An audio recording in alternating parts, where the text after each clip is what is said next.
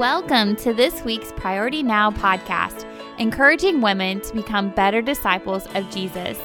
Every week, we hear from women just like us that are being intentional to know Jesus more and to make him known. Here's your host, Carmen. Hi there, ladies, and welcome to this week's Priority Now podcast. Today, we're joined by a friend of mine and a friend of many of yours, but some of you may not know Miss Paula Joy. Paula, thank you so much for sharing some of your day with me today. Thank you. I'm glad to be here. Glad you're here, friend. Paula, I know you because you've been in your position since I've known you, but a lot of people don't know you, and I don't really want to focus as much on the ministry right now as I just want to focus on Paula. So tell us a little bit about who you are. Okay. I am married 30 years. We have a wonderful husband. We have one son together. He's 23, and all along our lives, I was saved at a young age, about 10 years old. I gave my life to Christ at Lake Salatiska Camp, actually, and God has just been a part of my life all through that. And just recently celebrated 30 years of marriage, and I found a letter that I wrote in college describing what my future husband would be like. And so recently I just went back and read that, and it's amazing all the qualities that my husband has that is in that letter. And we joked about the ones that didn't match up, but anyway, God was preparing my husband for me many years ago, and so we just recently celebrated 30 years that God has blessed us with. That's awesome. That's awesome. Paula, start there. When you went to school, what was your plans, when you went to school and started studying? You're already a believer. Obviously, you were well aware that God was active in your life. What were your dreams? I didn't have a lot of lofty goals. I went to school not knowing what I wanted to do at Rend Lake College. And it's funny, all along the way, things have shifted back and forth. I really wanted to be married and have a family. So that was one of my goals. As far as a career, I did not know exactly where God was going to take me. I started out heading in the direction of law enforcement, state police, but soon after starting to date my husband, Sean, he was not a fan of the police. He got a lot of speeding tickets. So that kind of changed my direction. But in recent years, at the age of 35, I went back to school to finish because I did not finish my associates at Rend Lake. And so I wanted to finish that. And so going back, I was currently working for a counseling office and just had a heart for people and ministry and thought that the Lord was leading me into social work. And so that was my goal, is to go into social work. After working in the counseling office for a while, I realized that I was not the personality to deal with people's issues, ongoing issues. I'm more of a let's move on, let's get over this type of person. And so I didn't have the compassion that I needed to have in social work and counseling. And so, but I was still going in that direction. And during that time, I was serving on the board for the Baptist Children's Home. So I was learning more about it. But also, I had signed up to go on to SIU Carbondale, and that was my intention to go on. And my husband said, "But what do you want to do?" And I said, "I want to help people." And he said, "But what do you want to do?" And the only answer I could give him over numerous discussions was, "I want to help people." So he said, "You need to decide how you're going to help people. Right? What do you want to do?" And that sort of thing. And we just began praying about it because that college was an expense that we really didn't have the money for. Thankfully, I had paid for all my classes out of pocket as I started back to school, and this was going to be a big financial burden for us. And so we just began to pray that God would open a door up, that I would be able to help people, use my natural gifts that God has given me. And a position opened up at the Baptist Children's Home in development. And I asked at the time current director, Doug DeVore, if I would be a fit for that position. And he had challenged me to get my application in if I was interested. And so really that is what spun me around in the direction that I'm going to. And I love it because I get to help people, all kinds of people, all across the state, but yet I don't have to carry their everyday burdens. I can pray for them and then assist them in getting the help that they need, and then pray for them and move on. I love that. I'm just laughing to myself as you started down the road of law enforcement, and then you were going social work and realized, that I just don't know that I'm that patient with people and help them there. And I'm thinking, no wonder you just want to give them the citation and move on. Now, if you're listening, ladies, and you're in law enforcement or your spouse is, I'm not saying that, to be critical. So extend me some grace. I'm just having some fun with Paula because I'm learning that about you. I did not know that you had sought out to do law enforcement at the start. So how long have you worked at the children's home? I've been here 8.5 years. Okay. I know you've got your feet under you, but you know what? I would have missed that on a trivia. I would have thought you'd been there a little bit longer because, that's how grounded you can tell you are passionate about the work that you do and believe in the organization. So go ahead, Paula, and tell them a little bit about the children's home and what you do there. And, because some women aren't aware of the children's home. And then maybe tell us a little bit about how God, we know how he brought you in, but how he's continued to progress, because you're not sitting in the same chair. And women, the women listening, we see that a lot. We're in an organization and you may be there several years, but you're not really working for the same organization because I say the chair keeps changing. Your role keeps evolving to match the work. So tell us a little bit about that. Okay. As I came on staff, I was a development officer, and so I didn't even know what that meant. And but it's developing relationships, both with donors and clients. And so God has instilled in me a gift for people and a love for people and conversation and just learning about people. And so he opened that door that I can be around all kinds of people and visit and listen and learn from them. And so that's an exciting part of what I do. Of course, the main role is fundraising because we do not rely on the government. We rely solely on individuals and churches who support our ministry. And so, again, that is not something that myself or most of us ever want to go into is fundraising. And so it's interesting that God opened that door because my parents told me, you never ask people for money. And here I am, that's my job. And my mom still will say once in a while, I can't believe you're doing this. But, when you believe in something, when you believe and God has led you to that place, it's easy to ask for money because I can see God wrapped all up in what I'm doing. And it becomes more natural because it's a conversation about what is God doing and how can you partner with us in helping us continue that ministry. My role has recently changed. God has blessed me in a position of director of development and marketing.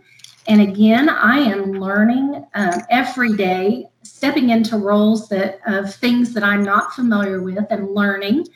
How to market is a big thing now, is how to market to clients, and not only donors, but now clients. And I think the ministry aspect of what I was talking about earlier is how can I help people is we're meeting people in the muck, meeting people where they are. And that's hard for me to understand because I come from a 2-parent home, a strong marriage, a 50-year marriage plus. I had Christian parents. I attended church. And so my family didn't struggle with a lot of the issues that we deal with today. And so finding my place in that and how I can relate to others that are living in such circumstances that are unbelievable for me in some cases.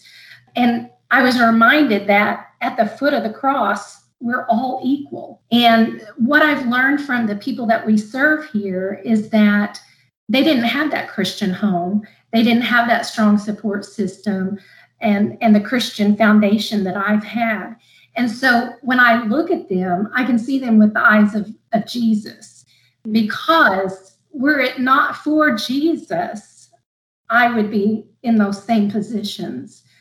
With the outgoing personality that I have and being in the center of attention in a lot of cases, I see how I could have easily been in a lot of cases that we serve here at the Children's Home. And so it's very humbling. And yet, when you look at people and see their needs, it's also realizing how much God loves them and how much He loves me, and all the things that He protected me from through my salvation and through the grace that He has shown me over the years. There are a lot of things I admire about you, friend, but I think you just hit on probably the thing that always draws me to you. Just, you're so real. Your relationship with Christ is so real. It is first and it's foremost. It's personal and it's intimate. And it doesn't get lost in a vocation. And so, you literally just modeled for that. We can't see you on a podcast, but we could just hear that, in your voice. And so I appreciate that. And Paula, let that pivot. You've got one son. And, of course, I followed you, for the last several years. And I know you're a military mama, but you do have a special family and a closeness and a bond to that family. And tell us a little bit about, what does it look like for Paula to abide? What does it look like, your journey with Jesus?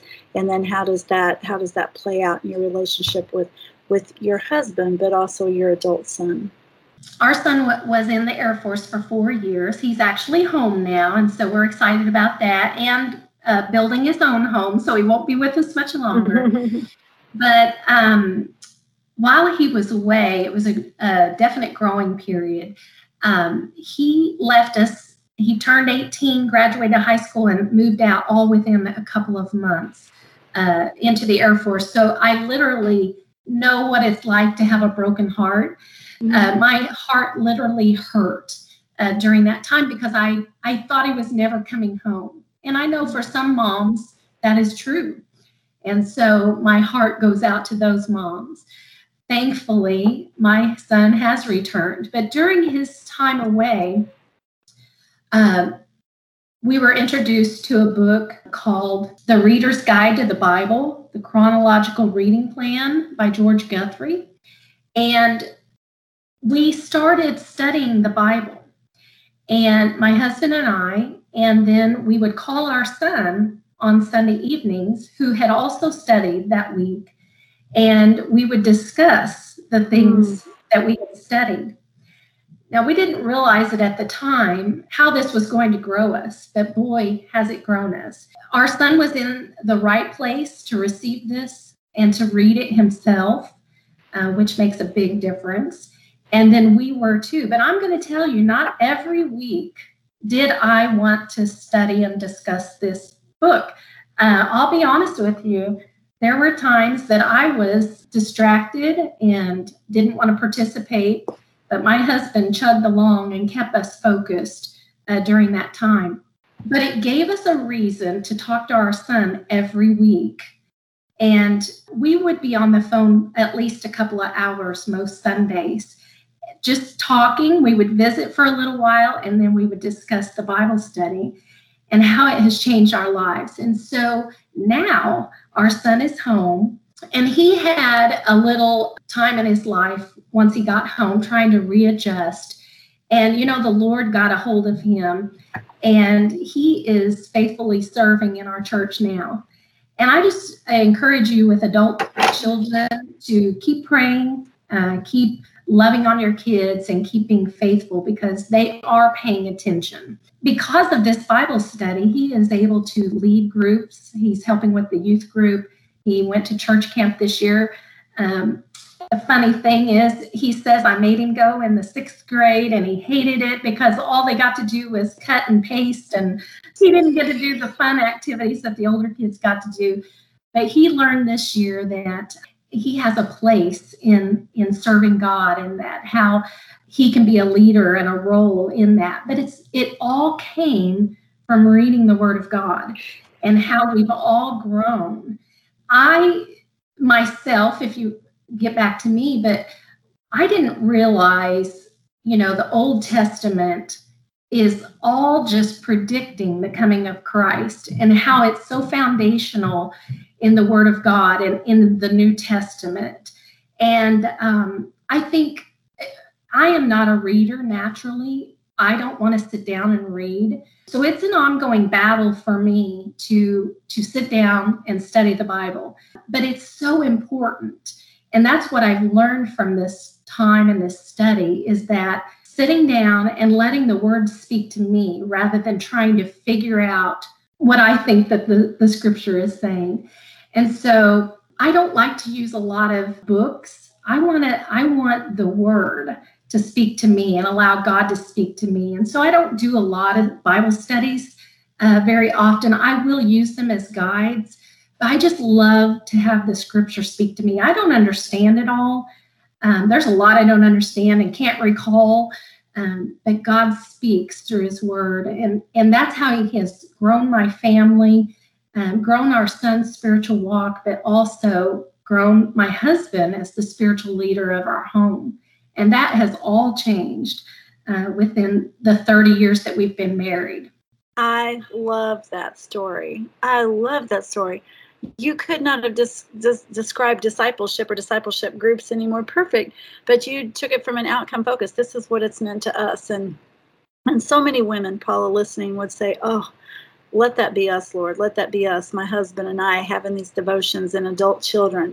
Well, I want to pivot a little bit. You're already speaking into the women that are listening, and ladies, we'll put Paula's contact information as well as the link to the webpage for the Baptist Children's Home and so forth, so that you can have her contact information. And Paula, I don't want to speak for you, but I think you'd be more than open for a woman to reach out to you if they heard something that sparked their thoughts and wanted to ask you a question or find out more about the ministry that you serve in. Would that be okay? Absolutely. Okay, so ladies, it'll be there in the episode notes. But Paula, I want to pivot just a little bit, and I don't really want to focus on the ministry, but I want to focus on Paula in the ministry. You said recently you found yourself in this director position. That happens, right? God starts to shift us around, and nobody knows. There's times you feel like, man, I'm ready for that job. I'm qualified. I've got the skills, I've got the tools, I've got the training, the experience, the whatever. Other times it's like, I'm not so sure I'm ready for this.